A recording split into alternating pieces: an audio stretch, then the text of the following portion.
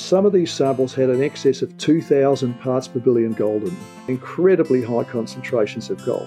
Welcome to The Rocks Beneath Our Feet. In this series, 5 geologists talk about their years devoted to working for the Geological Survey of Western Australia, from understanding early life to the tectonic processes that shaped our planet and making the maps that unearth our understanding of Western Australia's geology. They reveal their shared passion for discovering the stories in the rocks beneath our feet. I'm Julie Hollis.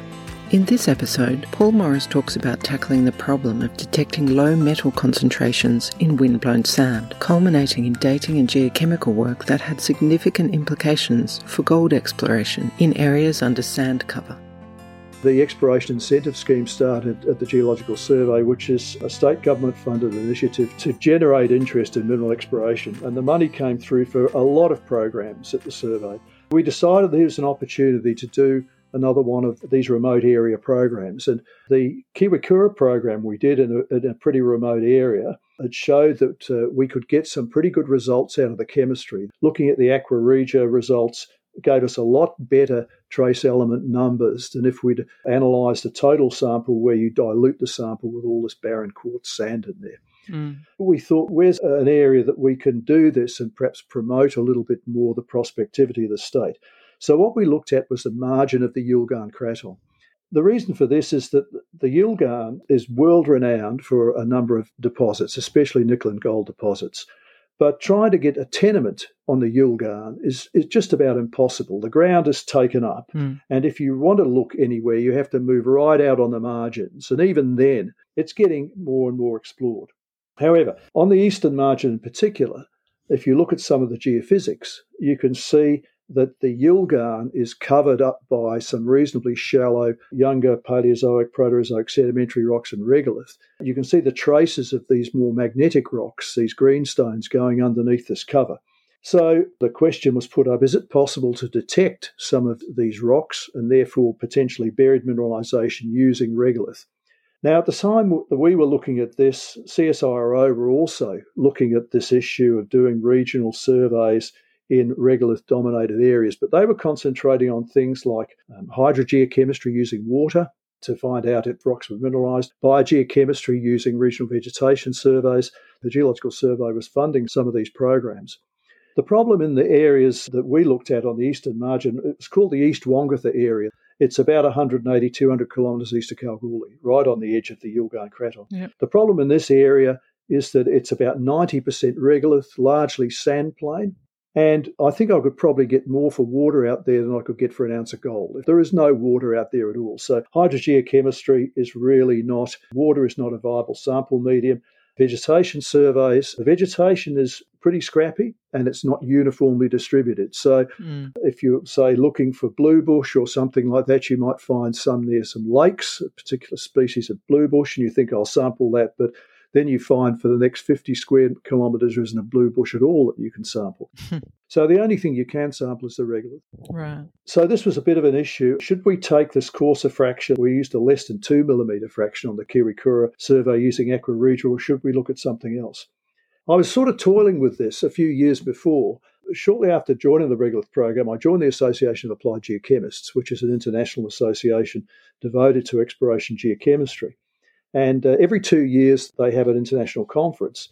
And I used to routinely apply to go to this, and I was funded to go to every one of them from 1999 through to 2017. Wow. So I went to all of them, and they were all over the place. They were in eastern Canada. There was one in British Columbia. There was one in Santiago. There was one in Rovaniemi in Finland. There was one in Dublin, Spain, northern Spain. I went all over the place. I gave talks at them and we had posters and things like that. And I've been a member and an office bearer in the association the last 20-odd years. It's a small association, but it's got some pretty high-powered geochemists in it, some exploration geochemists. At the Spain meeting, which was in northern Spain in Oviedo, we'd gone out for an Asturian night. This is Asturias country. We'd been out and drank large amounts of cider and eaten local food. And I was sitting outside the hall there and I was talking to this guy, Ron Kloosman, who's an organic geochemist from Canada. And Ron had given a talk at the meeting about how organic gas bubbles, they're so big and so strong, they can carry metal particles with them through soil. And he'd been doing this sort of work for a while. I was talking to him about this. I was quite fascinated by it. And he said, it's not only organic molecules that can do this. He said big gas bubbles. He said, it's clay. He said, you need to look at clay. He said, clay has got all this stuff stuck on it, in it. He said, that's what you should be looking at. So I thought about this and I realised that we should perhaps be concentrating on a much finer fraction in these quartz-dominated areas. So here's this East Wongatha program east of Kalgoorlie. We went through the usual situation with this. We did a meeting with the traditional owners in Kalgoorlie. They said, yes, you can do this. We went out to the area, and just before we started the program with the helicopter, we gave them the helicopter for 2 days. Okay. We said, take it. You go where you want to go and have a look and tell us which areas we can't go to. They came back after a day and a half and they sat down and had a look at the map and they said, yeah, that's okay. And then off they went home. So we were based in an exploration camp on the western part of the area we're looking at, an area of about 100,000 sheets. I think we picked up about 700 samples all told on a density of about 1 every 12.5 square kilometres. One helicopter, it waits while we collect a sample, but this time we decided we'd try and collect the sample at a uniform depth. So we took a post-hole borer with us, a power auger, and we had a basket on the side of the helicopter we could put it in. So this thing goes down about 90 centimetres, got a big auger bit on the bottom of it with a petrol-driven motor on. So when we got to the site, field assistant gets the auger, we pick a site, he or she drills a couple of holes down as far as they can go, sometimes not all the way because there might be a few rocks below the surface. They fill a bag up with a sample. In the meantime, the geologist is busy making notes, location of the sample. After a few minutes, back into the helicopter, no doors on there, flying around off to the next site. And so we would do this. So sometimes if there was a geologist, 2 geologists on the aircraft, one was the field assistant, one was the geologist, we'd swap halfway through the day. So after lunch, I might be digging all the holes and I've got a guy who's 20 years younger than me who's making all the notes. And here's me trying to keep up with him. And I'm hulking this bloody auger around and trying to fill these bags, and it's about 35 degrees and there's dust all over the place and the noise is unbelievable. The aim, as I said, was to try and see if we could detect signs of these greenstones through this cover. There was a small amount of drilling had been done, and the suggestion was these greenstones were up to 90 metres below the surface. So we were keen to see if this could be done. When we got back to Perth, the samples were put into the laboratory and we screened out the less than 50 micron fraction. That's 0.05 of a millimetre. It's very fine, and it's a silt and clay fraction. The reason we did this is that we didn't want to sort of adulterate the sample by putting it in water or any solutions to get the fine fraction out. We dry screened it. We dry sieved it.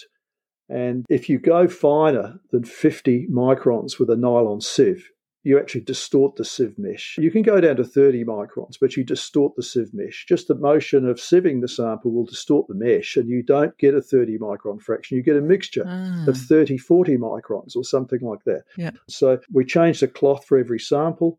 It's an expensive process, but it's a reasonably quick process. So we got the less than 50 micron fraction out.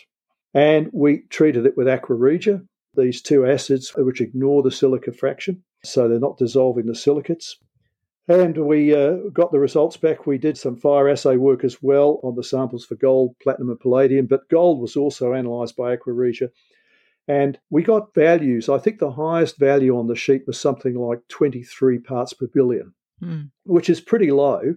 But when we did the statistics on it, we argued that statistically anything over about 14 parts per billion was statistically anomalous. And when we plotted it up, we found that the high proportion of these anomalous samples were sitting directly over the top of these greenstones. Nice. So we were quite excited by all this. And we thought, here's a potential here for doing some exploration. I think the key was we weren't using any special techniques. Screening of samples has been done for years. Aqua regia digestion has been around for years. ICP analysis was routine at this stage. It was a cheap process. We could get 50, 60 elements for less than $50, so it was a very cheap way to get lots of samples done. The sampling was pretty straightforward, augering the sample. So there was nothing special about what we did.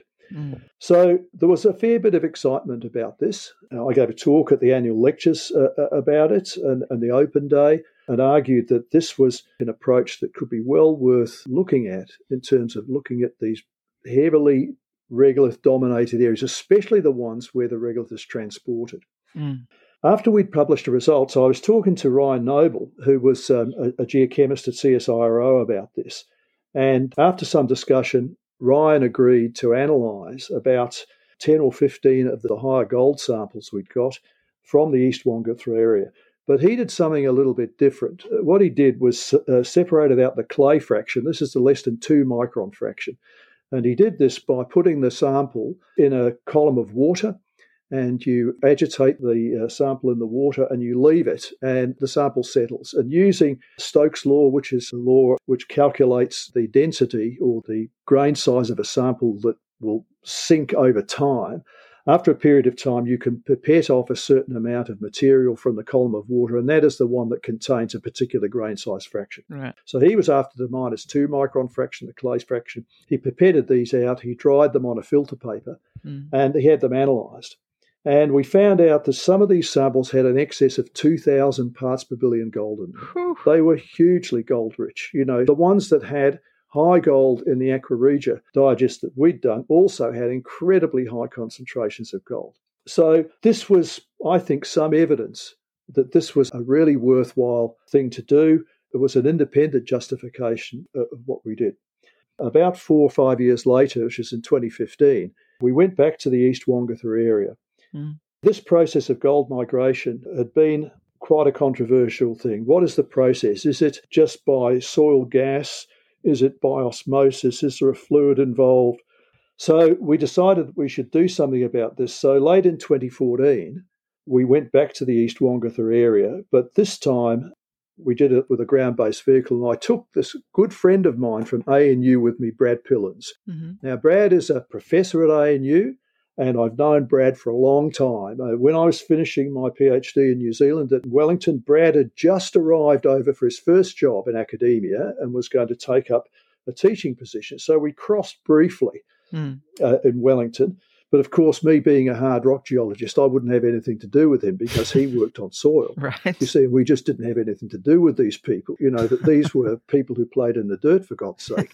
But now here was Brad and I out in the field. We had Nadia de Souza Kovacs with us, who was working at the Geological Survey as a regolith geologist, and Carmen Krapf, who now works at the South Australian Survey.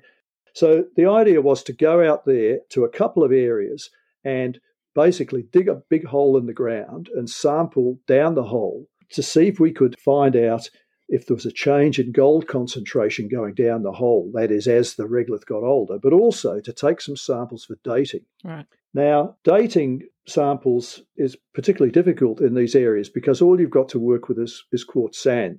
But there is a technique which is optically stimulated luminescence dating, which is, without going into too much detail, tells you the age at which the sand was last exposed to sunlight. Yep. So when you collect it, you have to collect it in the dark. In this East Wongatha area, we went to 2 places. One was near the camp where we'd stayed, and the reason we sampled there is because we had quite a well-exposed section already. It was in the rubbish dump.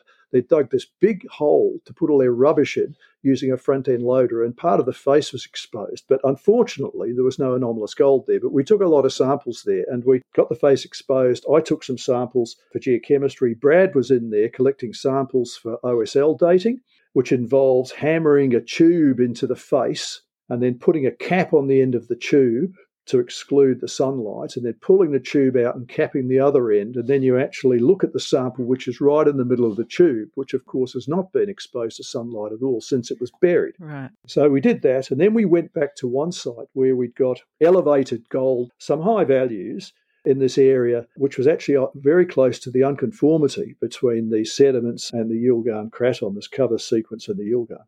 And we dug this hole in the middle of nowhere. It was about 1.8 metres deep, and believe me, it takes a long, long time to dig a hole with a spade, which is 1.8 metres deep, because you can't just dig a small hole, you have to dig a big pit so you can actually climb down inside it. And then you've got 3 people watching to make sure the pit doesn't collapse on you. But we got down to about 1.8 metres, did the same thing, samples for geochemistry. Brad collected some samples for dating.